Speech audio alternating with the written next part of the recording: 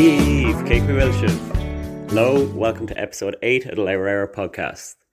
I'm David Smith and I'm joined today by Oren Fitzpatrick, Franny Walsh and Podge Gaffney. Today we're going to be discussing Irish author Louise Nealon's debut novel Snowflake, which is the #1 bestseller in the Irish charts at the moment. Franny, how are you? How's your weekend going? Grand enough now, yeah. It's getting fairly hot here. It's kind of up against 30 every day, so it's nearly getting to the stage where it's actually too hot to do things rather than being not hot enough to do them. But I was planning on doing a big walk this weekend at some point, but I ended up kind of picking up a bit of a cough, so I said I'd leave it off. But my plan was to walk to Sitges, which is like 41 kilometers away from Barcelona, so it's like down the beach. But kind of the motivation behind that was that I had first casually suggested to someone, and they said I wouldn't be able to do it. So like since they said that, I've decided that I kind of have to do it now. So it's getting scheduled in for some later date, but not this weekend, unfortunately. Nothing like a bit of old-fashioned Waterford stubbornness there, Franny. That's it. Podge, how's life? How are you? Well, lads, yeah, I'm all good. Busy enough weekend of it. Just a few beers after work on Friday with some of the lads in work, and then met some of my mates in town yesterday as well. Watched some of the football. So, all good. Going home to Navan today for Father's Day. So after this, and other than that, quite enough. Finishing up now next Friday for summer, which is unreal. And then the career break kicks in, so I have to really start making these plans on what I'm going to do in the coming months. But no, very exciting. What about you, Oren? Any news? I'm back after my technical malfunctions. Life was good. It's pretty wet here in Sydney, so it was a quiet weekend. We were actually meant to have the first round of championship, and there was a bit of an outbreak, a couple of cases on the eastern suburbs of Sydney, which is Irish hotspot. So they actually cancelled all the championship football. I think they were a little bit scared of a bit of an outbreak in the Irish community and the optics around that. So made for a very quiet weekend. So to be honest, chilled out, sat inside, attempted to go for a run today and got washed out of it. So but I was a bit tired of it. What about yourself, Smith? Yeah, all good. Pretty similar. Yeah, the weather's been fairly horrendous in Sydney, as you mentioned. So had a pretty quiet weekend. Had a soccer match Friday night, which we lost, unfortunately. And then just did a bit of shopping and went for a bit of food and stuff for the rest of the weekend. Nothing too hectic. Just watching a lot of the Euros. I was up at 5 a.m. to watch England-Scotland in the pub the other day, so that was a bit of crack. Anyone who listens to the podcast will know that usually one of us gives a brief synopsis of whatever book we're covering at the start of the episode. This week we decided to go one step further and bring in a very special guest to do the honours for us. So my name is Louise Nealon and I am the author of Snowflake. Snowflake is a coming-of-age story about a girl from a dairy farm in rural Ireland who goes to college and is trying to find her feet.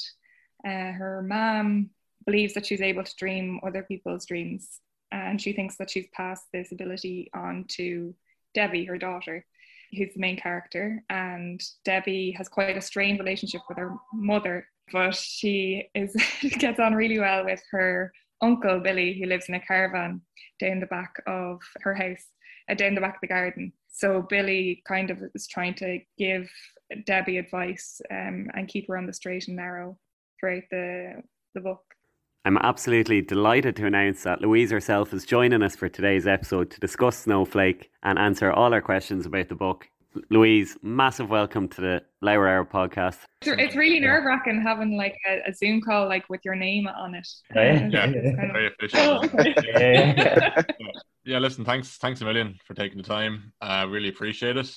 I suppose the last few weeks / months have been mad, I'm sure, for you. How's that been for you? How have you handled that? What kind of feelings has that brought on? Yeah, I don't really know how I've handled it. I suppose I look back on this time and sort of like not force a narrative onto it, but the benefit of hindsight now. But at the minute, I've a very bad short-term memory. So people are always asking me, like, how's it going? And what have you done this week? And what are you doing next week? And I've no idea. Like, I'd be lost without my diary. But it's been more excitement than I've ever had in my entire life. I've quite a bad relationship. No, I have a very good relationship with sleep. I really like my bed. And I was complaining to my mom there that I haven't been able to sleep, and she was trying to tell me that that was a good thing because I'm just excited about life, which is nice. But yeah, it's overwhelming, but really great just to talk to people on a level that I'm actually not used to talking about myself as a writer. I usually kind of hide that away. Like in you can nearly think of like a writer in the family as being like not as bad as a drug addict, but like nearly, because they just like take all your money and like give you excuses and say that they're going to get a job and make all these promises that they never keep. So yeah, it's been, I feel like I'm getting away with something, definitely. And someone's going to tap me on the shoulder every time I get an email. Do you know that sound into your inbox being like, ding? I'm like, okay, this is someone like finding me out. I'm going to get in trouble now. But yeah, it's great otherwise. What kind of advice would you have for other Irish writers? Like, I'm sure a lot of young budding writers are looking at people like you and really being inspired. Yeah, thanks a million. I would say, in my experience, the lower the self-esteem of the writer, the better the writer they are. So if you feel awful about your work and you don't want to show it to anybody, that's a very good indicator that you actually might have something okay. Writing doesn't happen by magic, and even like I'm quite embarrassed about my writing, and I find it weird that other people want to read it, because for a long time my mother was the only person who read my book, and every podcast that I'm on I always say that my mother is not the mother in this book. She's a lady and keeps her clothes on. But she was the only person really who wanted or was interested in what I was reading, apart from like people obviously like writer friends and stuff. So advice that I would give is to make friends with other writers.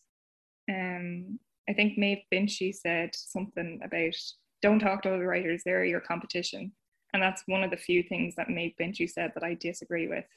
I think that like all of my writer friends have taught me maybe more than any course that I've gone on or workshop, or like I did a master's up in Queen's, and it was actually the people that I met there in the course, the students, not the teachers, who, even though the teachers were great, not dissing anybody, but it's the people around you who are trying to do the same thing and finding it just as heartbreakingly difficult as you are, that kind of keeps you going, and it doesn't matter if it's good or bad as long as you keep at it.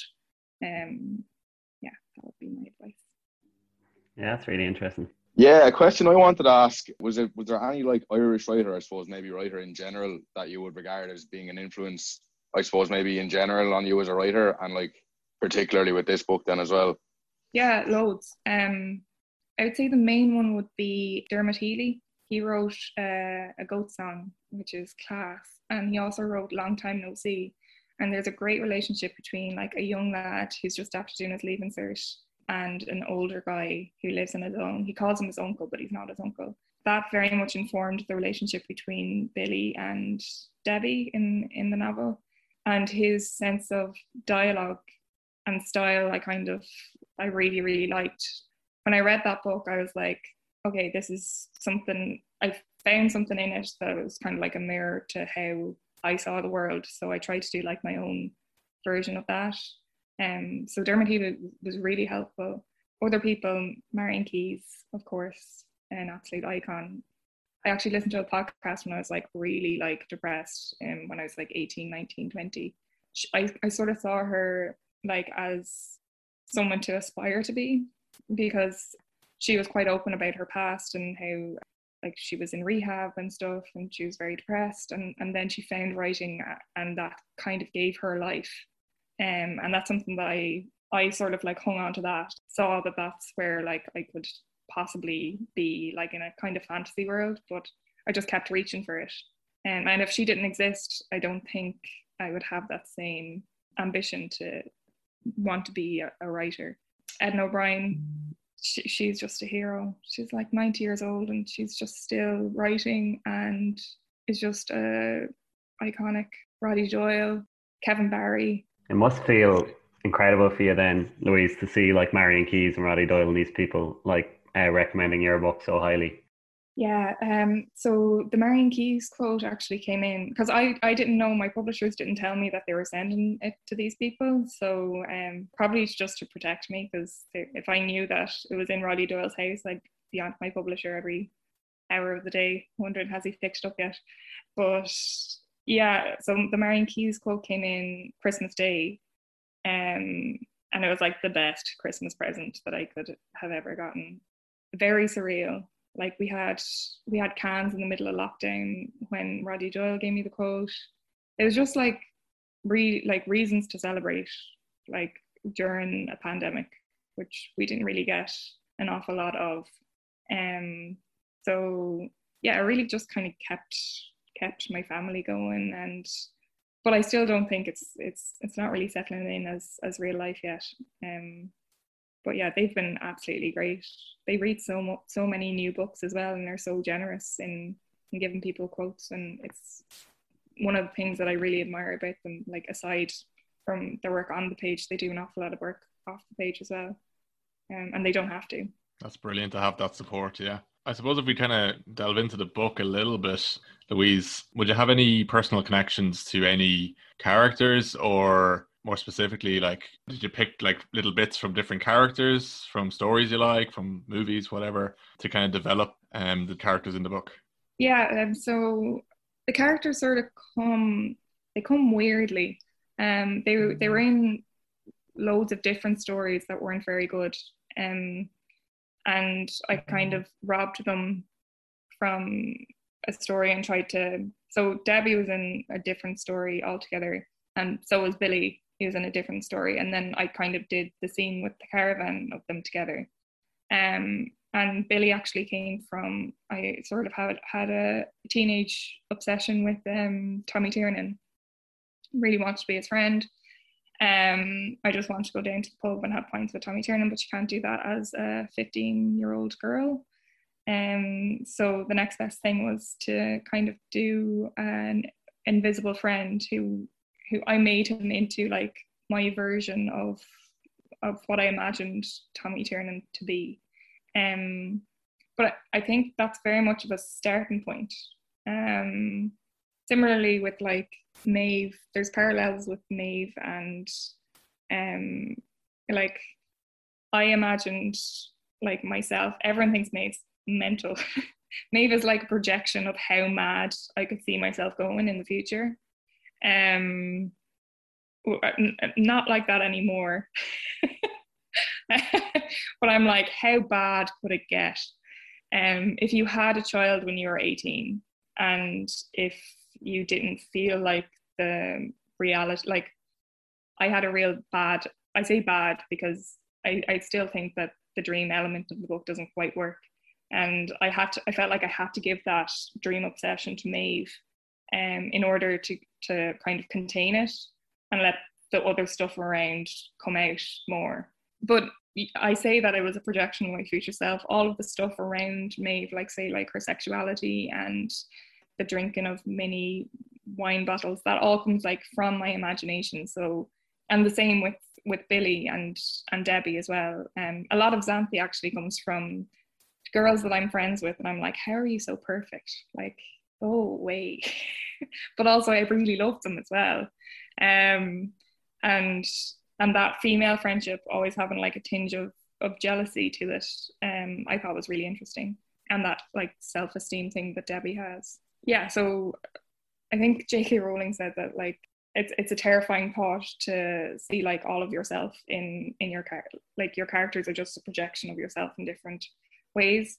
But I would open that up more and say that we kind of all reflect each other in different ways. And I cling on to the bits that I find annoying about people, or annoying or interesting or a bit dark and messed up, and then I put them into imaginative characters so I don't piss anybody off. And then that kind of gets me into trouble, you know. I have zero conflict in my real life, but it all happens on the page then. Yeah. How much of it then is based on your own experiences in Trinity, like coming from the countryside? Yeah, so Debbie's first day in Trinity is basically my first day. Like, I had to ask a guard where Trinity was, and he laughed at me, and I got a fine coming off the train, and someone dressed as an avocado talked to me about joining the vegan society, and I told him I was a dairy farmer, and he was absolutely appalled. I think there's a thing, especially with Trinity. I didn't make any friends because all of my perceptions of other people was that they were all stuck up, or they had a problem, and I felt very alienated. And then when I went to Queen's to do my master's, I got the experience that I was expecting in Trinity, where like I made friends for life. And but in Trinity, yeah, like the sitting in the toilet cubicle for like waiting for a breather to go back out again, and reading the graffiti on the back of the door, that's very much my experiences. And yeah, like Debbie makes friends with Xanthi, but I really didn't make friends with anyone. there was one girl who was in my secondary school, and she ended up being in the same year as me, and we're actually better friends now than we were in college, because we were trying to pretend to each other that we were actually okay. But yeah, for the purposes of fiction, Debbie kind of had to have someone to talk to in Dublin, so that's where it veers away from my reality. My reality was just sitting in the library. Yeah, I was really interested, Louise, in like the whole dream, the idea of the dreams. I was just wondering where that came from. Thanks. I had a teenage obsession with dreams. I had a great English secondary school teacher actually who introduced me to Carl Jung, and so I read loads of Carl Jung and Freud as like a gloomy, depressed teenager. And then when I started college, there's a theories of literature module in Trinity, and that freaked me out because we did psychoanalysis, and it just opened the world up intellectually in a way that I wasn't ready for. So I dropped out of college, and in that year that I dropped out, I had like a really weird dream that like it was less the content of the dream and more the feeling that I was like outside of myself, or that I was like, there was like, I felt like I'd no boundary from other people, and that's kind of like a scary place to be in. Like nearly like, do you know someone who has like loads of empathy for other people, like someone who's like watching EastEnders and they're just bawling crying for this character. I'm that person, and I kind of had no sense of perspective or like anchor in myself, and so that sort of that was the inspiration for the dreams, and then for plot wise they had to become prophecies, but yeah, I'm not sure if it worked, but it was the only way I could do it really. I'll try to do better in the next one. I think it definitely worked. I thought it was really interesting. I just wanted to ask, like, how long have you been working on this novel? Have you had this idea for a long time? Yeah. Like since college, or is it something more recent? So it was before college actually. I got the idea when I was 18. So after I woke up from that weird dream, I basically, this is so embarrassing. I went to my doctor and I was like, yeah, I had a really strange dream, and he just put me straight on antidepressants. No, first he told me to go to a psychiatrist for another more expensive conversation, and then the psychiatrist put me on antidepressants. And then it was like 10 years of just changing different antidepressants. But the dream delusion sort of thing was not like I had nobody to talk about it with. And I knew that it wasn't going to be taken seriously, and I felt a bit embarrassed to even bring it up. But I thought that it would make a great idea for a novel. So I went to Trinity, got a bit of a culture shock, even though I only live like 40 minutes outside the city centre. And then I dropped out, and my secondary school English teacher brought me to lunch, and she was like, what do you want to do? And the reason why I went to Trinity was because like I just idolized her, and she did English and philosophy in Trinity. So I was like, well, I'll do an English and philosophy in Trinity and become an English teacher. And then she said, like, what do you want to do? And I said, I want to write a novel. And like that, I think it was that evening that I sent her the chapter of the novel, how it was then. And back then it was set in America, and it was very different. And there was different characters in it and stuff, but it always has been the same idea. And it was that idea that like I chased through my 20s, and it was the reason why I did English in college. And it's the reason I became a writer, really. And yeah, I thought that maybe I'd end up in like academia, or I'd be a secondary school English teacher. But I only had the one subject because I just did pure English when I went back. But it was as time went on that I just became more attached to it. And it became more important than me getting a pensionable job, much to my mother's disappointment.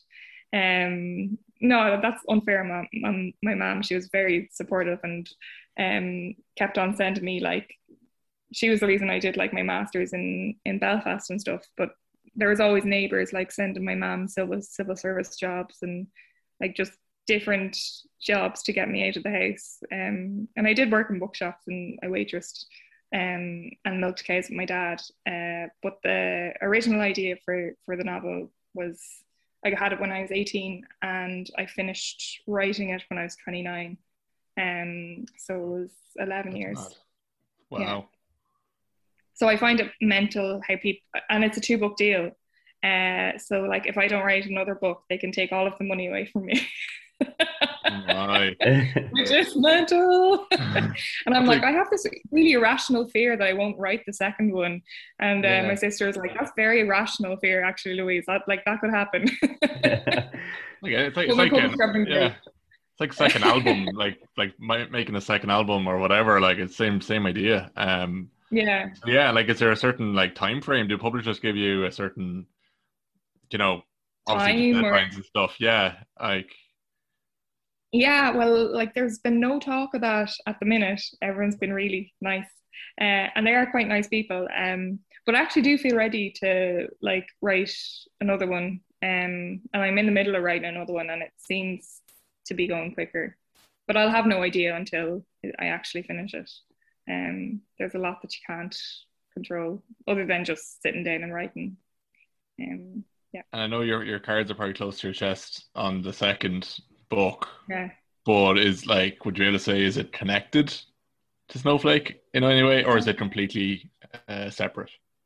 Yeah, I can't, like, it's like, do you know, like my sister's pregnant at the minute, and do you know the way, like, you can't really say you're pregnant until like it's a viable pregnancy, like after 12 weeks. Like I've been a year writing it, and I still can't say like exactly what it's about, because I'm still unsure whether it'll completely just go away, or just fall completely flat, or fail. So I'm just being quite secretive about it.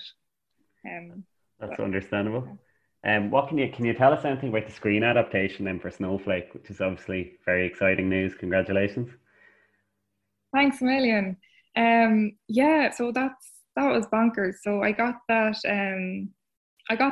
news the same time that I got the book deal. So I got the book deal 1 week, and then it was like a week later that my agent, Marianne, she's amazing. She's the reason all of this happened. Like if I didn't meet her, like I wouldn't be talking to you at all. Like I pay for people to publish my book, and I'm just so glad that I because I'm really gullible as well, and I'm so glad that I bumped into her and when I did. So yeah, she gave the manuscript. It wasn't even edited to Ed Guiney, who's head of Element Pictures, and he was like, "Yeah, we'll take it," and I was like, "What?" So yeah, that was. It is mental. And the best thing, actually, the last year, best thing that I did was I had a chat, like a Zoom meeting with like loads of people from Element Pictures. And we were like discussing the book, like really, it was like a book club, but for your own book. And like I had all the answers, and it was really weird. Like they're asking me questions about the characters that wasn't necessarily on the page, and they were just trying to develop it like inside their heads. So I'm excited for what they're going to do with it, especially after seeing the Normal People adaptation, because I actually got the news before, and I signed with them before Normal People came out, and then I watched Normal People and I was like, oh whoa, like they're real talented bunch over there, and they're really nice as well, really sound.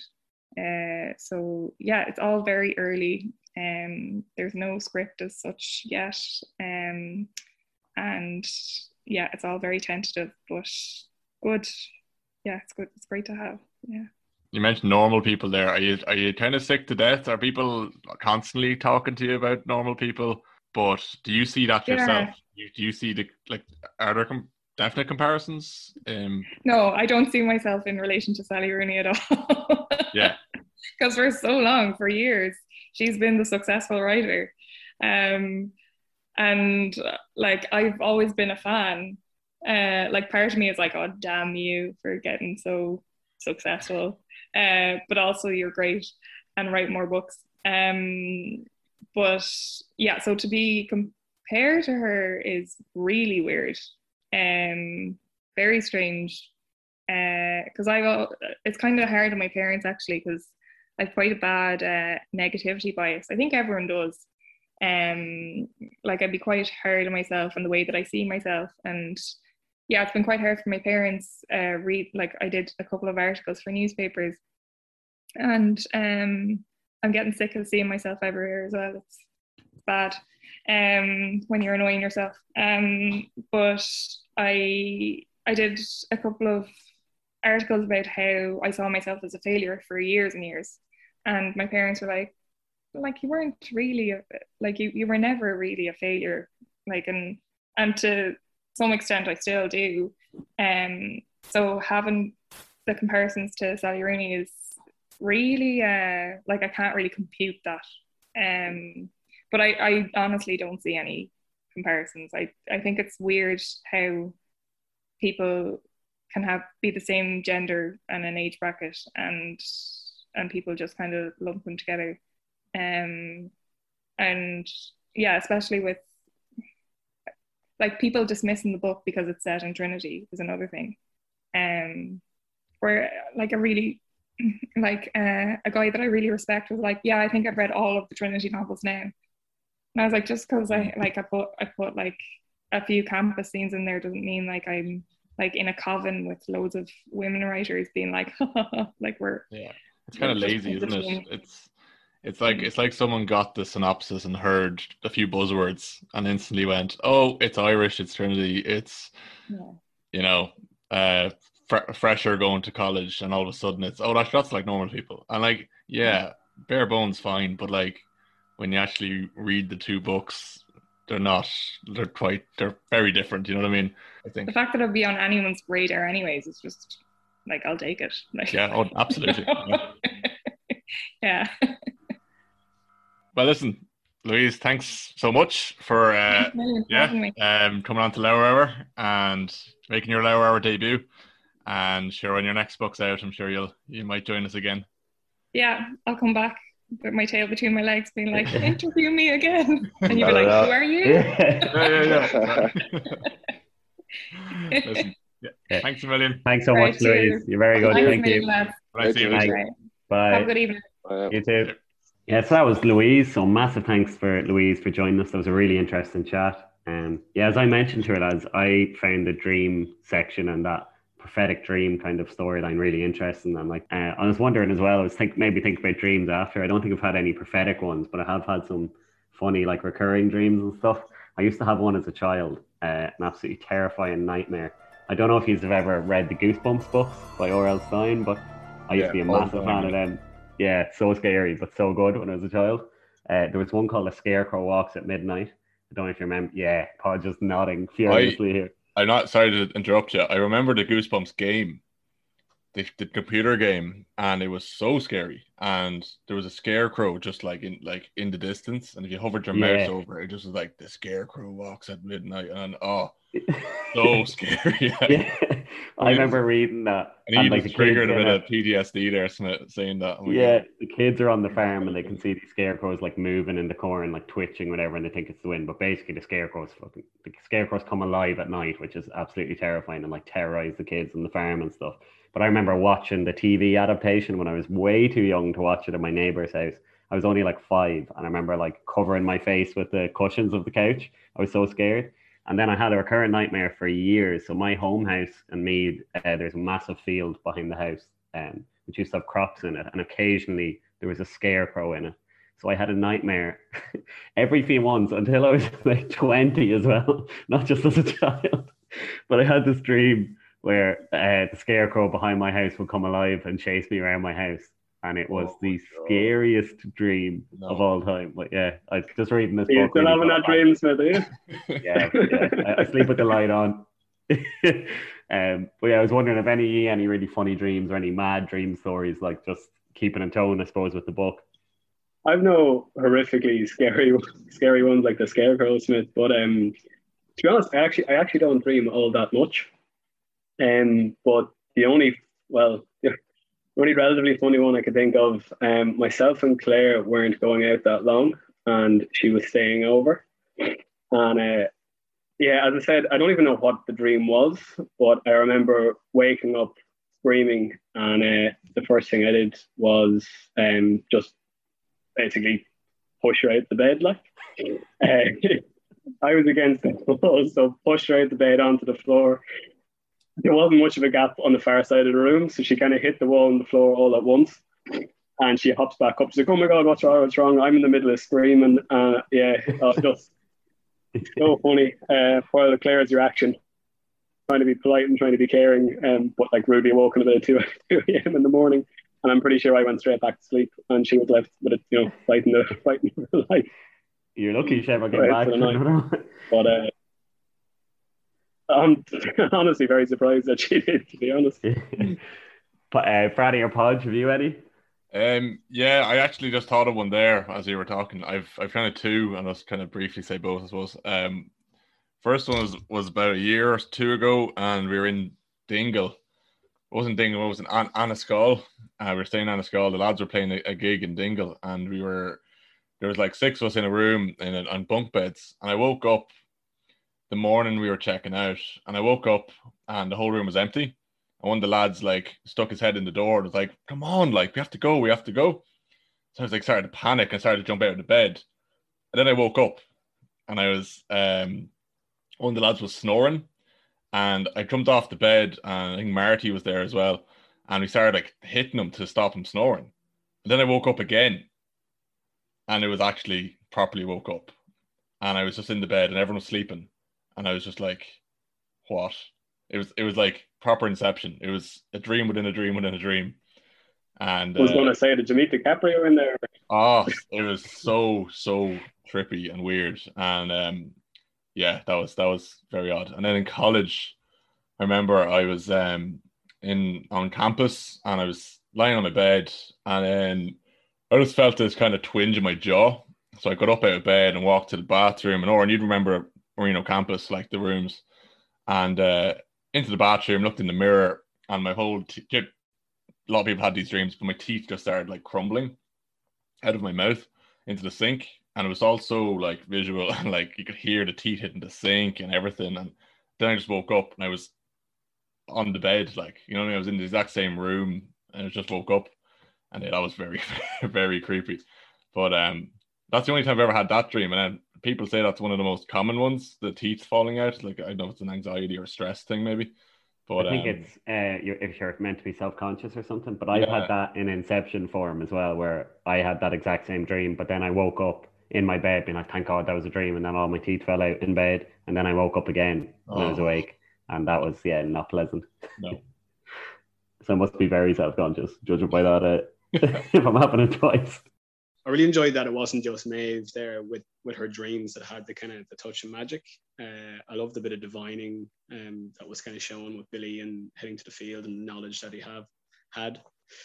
I think we've all probably heard those stories anyway. Or anybody have any experiences with getting the cure or anything like that? Yeah, I remember second year around Christmas, I had shingles. I was quite sick, and had to take about 2 weeks off school. Like, it was quite bad. And but my mother knew of a woman in Navan who had the cure, so we went up to her anyway. And I always get a little bit mixed up. She blessed me anyway, and I can't remember. I think she put like blood on me and stuff, like on the wounds and stuff. But it worked. Like, it actually did cure me. It was very, very strange. But as I was really sick, I'll never forget, I fell in my class in Pat's Navan, and there's me in bed, and I was like miserable. I just get this text. He's like, shingle bells, shingle bells. And I remember being bull thick with him. And I remember like texting back, being like, you have no idea how sick I am. This is actually really serious. I could have died, man. I could have, And it's only like later, I was like, that's actually hilarious. That's brilliant. Yeah. Speaking of college, then I suppose that's a good place for us to jump into this book. How did you guys find? So I went to Galway, and Podge and Oren, you went to Dublin to college, and Franny to Limerick. Franny, maybe I'll start with you. Like, how did you find that transition? Could you relate to Debbie's kind of struggles? It's one of the biggest things you'll ever do in life, and one of the biggest changes. It's funny enough, because like I think really, like, my experience of going to college is probably nearly the other way around, because like I went to UL, which is quite. Firstly, it's kind of a rural college in that, like, it's out a bit from the city, so it's kind of like a campus, just kind of, and it's kind of isolated and stuff. So you're not really in the middle of a city like you would be in Galway or in Dublin or Cork. And then it's also kind of rural in the way that, like, it's the students would kind of, a lot of them be from, like, Kerry and Tip and kind of like, a lot of farming backgrounds and people that'll be from out the country. So it's not like, I think in that way for me going to college is probably like the opposite of what happened in this book. Like, I was nearly getting more of a taste of what it's like out the country rather than in a big city. The exposure to new types of people, I suppose, is kind of the same experience, because like, when you've been in secondary school, you've only met people from, within 10 minutes of your house in a lot of cases. And then, you're meeting people from around the country, and you kind of don't realize how different it is. You don't realize how different someone is that's from halfway across Ireland. You kind of, I don't know, there's something educational about that, I suppose. But yeah, I suppose in the context of Dublin, it's kind of magnified in the book because it's so like imposing a place. Like, if you're not used to it, if you're from down the country, because like I suppose I experienced this myself when I moved to Dublin then, because like I'd never lived really in a big city or anything, and like I remember feeling overwhelmed by like the Lewis even, and just like getting around, and like it's definitely a different experience. And I think she gets that across very well in the book, kind of that sense of being kind of a fish out of water nearly. But my first day of college, I had it not as bad as Debbie now, but I missed an email from my lecturer to say that our first ever double lecture was moved location. So I stood outside the wrong room with another girl for 20 minutes, and we were like, where is everyone? This is really strange. And I had the misfortune doing arts for children's studies, so I was a bit concerned that I'd be the only lad in the course. And this girl who was lovely, and we ended up being friends, I was like, no, there'd be 4 or 5 lads. So we arrived 40 minutes late to the wrong lecture hall anyway, got a bit of a dressing down from the course coordinator, and then found out I was the only lad in the course for the next 4 years. So that was my first day in college. Debbie obviously goes to Trinity, and it's, big college and it's big change. And I suppose a lot of our friends would have went to UCD, and UCD, I suppose, is similar in a way. Like, it's, it's very big and a lot of people. Whereas I went to Marino, which was a small enough college, and like small numbers. There was about 120 in my year. But I knew Oren going there, but Oren wasn't staying on campus. Oren was commuting. So I was kind of put into a house with Marty, who's on the pod. So I didn't know anyone really, like, on going that first night. And then Oren came over that evening. But I remember, like, I suppose Franny was kind of saying there, like a lot of people have that shell shock of like for the first time properly meeting people from all over.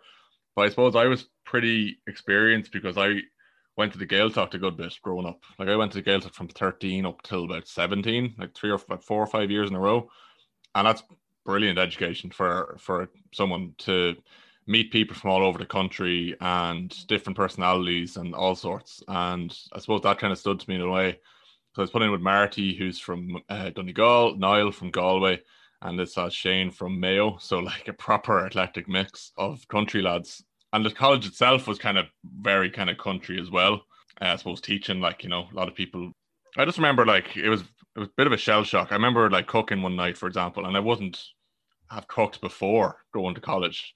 Properly spoiled by Mammy's cooking, like still am. But I remember just being at the sink and it just hit me one day, and I was just like, not quite a panic attack, but like very anxious, being like, oh, like this is away from home, and even though I was going home the weekend and everything, it was still like it was a big change. Now it was grand, and then I settled in very quickly, and I made a lot of mates very quickly, and had a great time. But yeah, it's just that daunting feeling that you never really forget that first initial change, you know.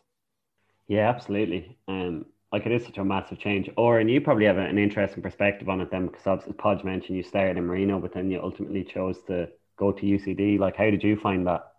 I had 2 bites of the cherry and managed to fuck it up both times. Look, obviously I started in Marino, and I think starting off that I was just really unsure. And so, to be honest, I spent 2 or 3 weeks or something Podge, and yeah, I think it's more time in the big three than I did in college. You made a few appearances for the football team as well. Like I did that. You're fairly popular leaving after a few weeks. Like the crap was mighty. In fairness, yeah. I would have found Marino relatively easy. I think the issue with me at that stage was that I didn't want to be doing kind of teaching and stuff. That was the tough part. But the settling in, I think, because as Podge was saying, it was relatively small. It's a small year. All the other years are just mad to get to know these new people who were in. So everyone was quite nice and quite welcoming. UCD was definitely a bigger shock to the system, as is mentioned in that book, which I thought was really funny, was and there's roundabouts on campus. I think every culture who walks into that university says the exact same thing. Like it's massive, that place. When I started there, I didn't have accommodation, I think it was. So I was staying with a few mates, or I was getting a bus up and down. And I remember a week before I started there, I fractured my finger and ended up having to have surgery. So I walked into my first day with this big, massive cast in my hand. And just when you want to blend in a little bit, everyone starts asking you questions about your hand and what happened and what did you do. And I was like, oh, Jesus Christ, just swallow me up here, and I don't want to be here anymore. But even at that, I found a bit of an oasis with a few lads from Navan who were in UCD. So I got to fall back into their place. They were on campus, or they were just off campus. Stay with them. Like, as much as UCD was big, it was small as well, because there was a gang of lads from Navan there. So you could kind of do what you wanted. I was a bit lucky that way, but I felt for Debbie in the book, the way she kind of walks in, and I'd say the South Dublin accents. I listened to the book, and there's a lot of Dublin accents in it. I thought it was very funny, and just the idea of the big city and people from Dublin knowing exactly what, you know, where they are and what they're doing. And you'll see there was a few people on my course who knew each other, and then there was just kind of me, and I was like, oh, Jesus Christ, I do not fit in here whatsoever. I don't fit in UCD, and probably took a couple of years for that to fully wear off. Yeah, and as you say, it's a big change, and it does make you, like, and you get used to it and used to all that comes with it. I think commuting, like especially with Debbie staying with Zante, I thought that was a really interesting development. It is harder to settle into a place if you don't live there, I think. Like if you're not living on campus or nearby. Yeah, on the topic of Zante, I suppose, I think she was probably like the best character in this book for me, because I feel like she was like kind of an amalgam of a load of stereotypes in one character. Like, you know, you have this kind of South Dublin girl who's like, you know, kind of obviously affluent, but also like really socially liberal and into all these causes, and she's like a vegan, and then she has these uncaring parents, and it's kind of like nearly a mishmash of every kind of stereotype you've ever kind of thought of about, like, maybe, I don't know, what would have been called D4s maybe derogatorily back in the day. But like, then out of that comes like this character who's like really genuinely compassionate, and who's also very good friends with Debbie by the end of it. You know, I mean, the two of them don't have any trouble getting on and forming like a close relationship. And then it's through Zante then that you see kind of Debbie and how Debbie comes to interact with the world. And like, I don't know. So for me, like, I just kind of thought the way Louise put Zante together, I thought was very, very well done, because like she was just such a layered character. And it was like, kind of like we were saying before we started recording, is like, I think mainly the thing about this book is that the characters are so good, because as Louise was saying before, like, these characters came from other stories. So they were plucked from other stories, and this story was to some degree kind of molded around them. And like, I think that really comes out because the characters are like, they're complex and they're not easy to figure out, and there's good and bad in all of them. And for me, I just thought Zante was the best one of them. I thought she was really brilliant. I really liked as well how she like came from the city and loved like Debbie's home place in Kildare, and loved like Billy and loved the crack on the farm and in the town, thinking this is brilliant. Whereas like Debbie was dreading her coming and being like mortified of what she think of the house and her family and like the community and stuff. I thought that was a nice little touch. I thought actually what she said about the was it the freedom that they like, the reason she was so taken with their existence was the freedom of it, and the way there was no expectation of them, kind of. Like, I thought that was quite well done. Yeah, Oren, you actually mentioned some really interesting things to me when I met you for a coffee yesterday about the book that I've been thinking about since, like about Orla, the side character who lived with Zante, and how like she was presented as being a bit stuck up, or Debbie didn't really like her, and Zante, she was kind of like, it was a bit of a drag hanging around with her. But then she didn't come back to college herself because she was having these issues as well. I thought that was a great, as you mentioned, Oren, like making the most out of a very minor character.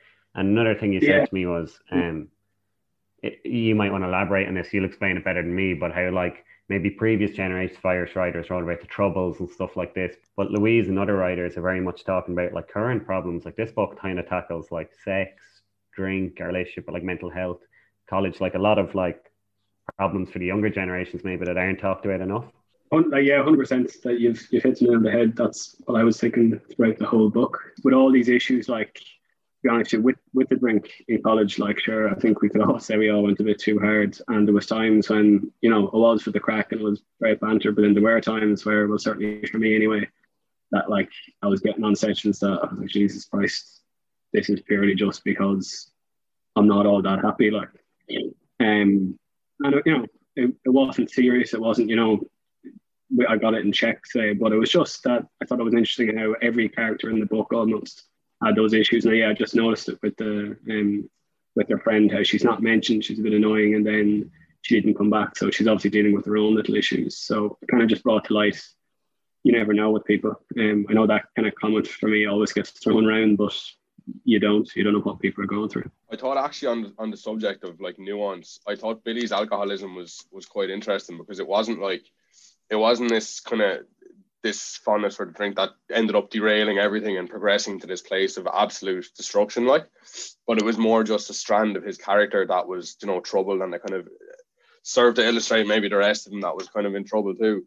And like, I think there was a quote near the start, I'm going to have to paraphrase this because I don't have it written down, but it was something like, alcoholism in Ireland is socially acceptable as long as you don't get treatment for it, which I thought was very good, because like, it is true. It's like, you know, the minute you go to a treatment center or something, it kind of becomes serious in a way, whereas like, and it will be viewed in that way by other people, but like, you know, there's a lot of alcoholism in Ireland that kind of maybe flies under that radar, I suppose. And I thought she expressed that quite well with that.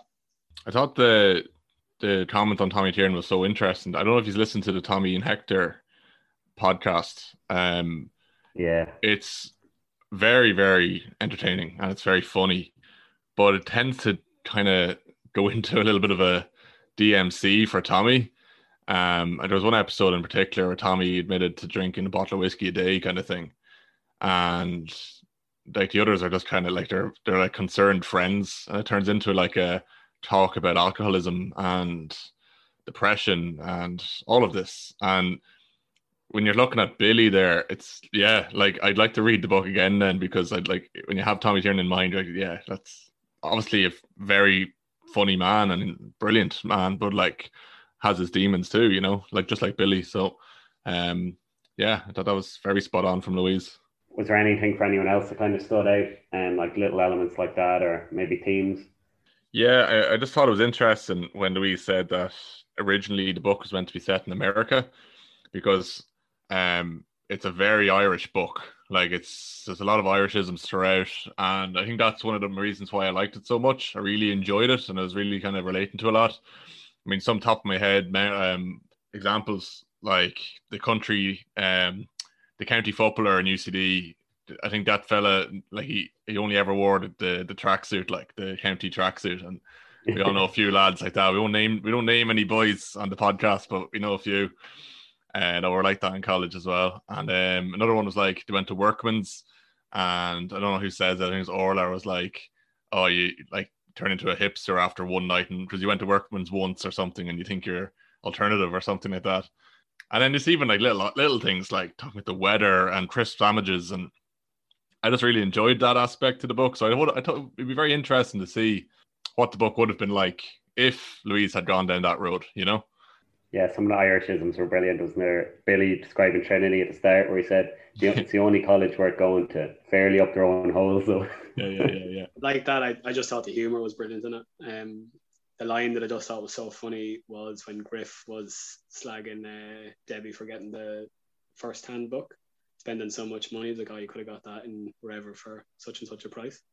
And then she slags off his jeans there, the ripped jeans. I just like that, super Irish, but I was laughing away listening to it. It's great.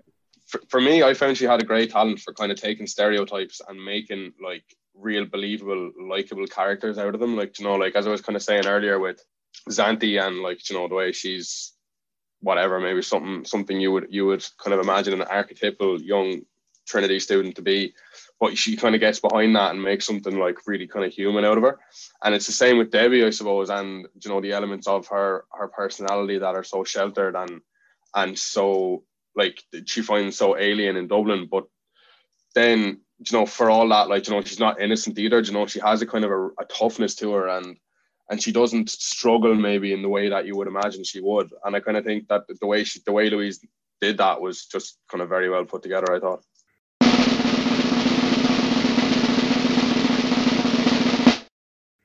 Okay, lads, I think it's time for our weekly rate expectations. Franny, maybe I'll start with you. How would you rate the book and why? I'm going to give it a 7.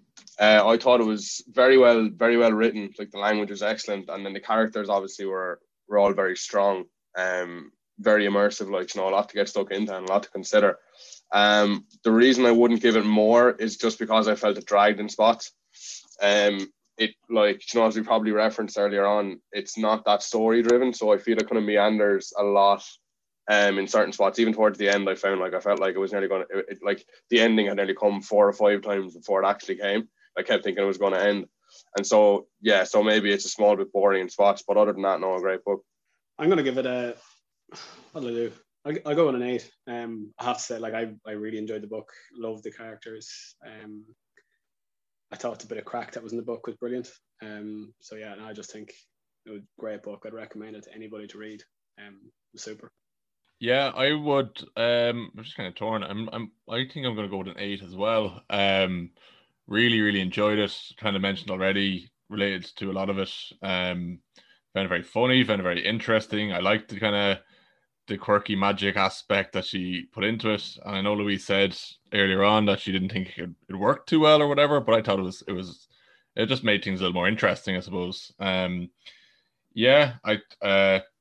Overall, I would definitely recommend it. I bought the hard copy. The hard copy's deadly. So it's a good one to have. And yeah, give it an 8 overall, I think. I'm going to give it an 8 as well, lads. A strong 8. I tend to even go higher. For all the reasons you've all said, I really enjoyed it. Like funny times you can relate to, where it's mentioned with coppers and Babylon, and as Oren said earlier, nights out we've all had where there might have been a lot of drink and different things going on, but just raised for me it delved into a lot of kind of societal issues or like problems facing young people in Ireland and growing up. So yeah, I just loved a lot about it, and the elements of mythology and magic, and the character development I thought was excellent. So it's a strong 8 from me. So that gives Snowflake a 7.7 rating from Laura Hour. Very good. Yeah, so that's all from us this week. Massive thanks again to Louise Nealon for joining us to discuss Snowflake. We really enjoyed it, and we hope all the listeners do too. So we'll be back in 2 weeks with another in our classic section. So we're going for Of Mice and Men by John Steinbeck next, which we're looking forward to. So in the meantime, keep an eye on loudhour.com and get in touch on social media or on the website. We appreciate all feedback and all your opinions. So see you soon.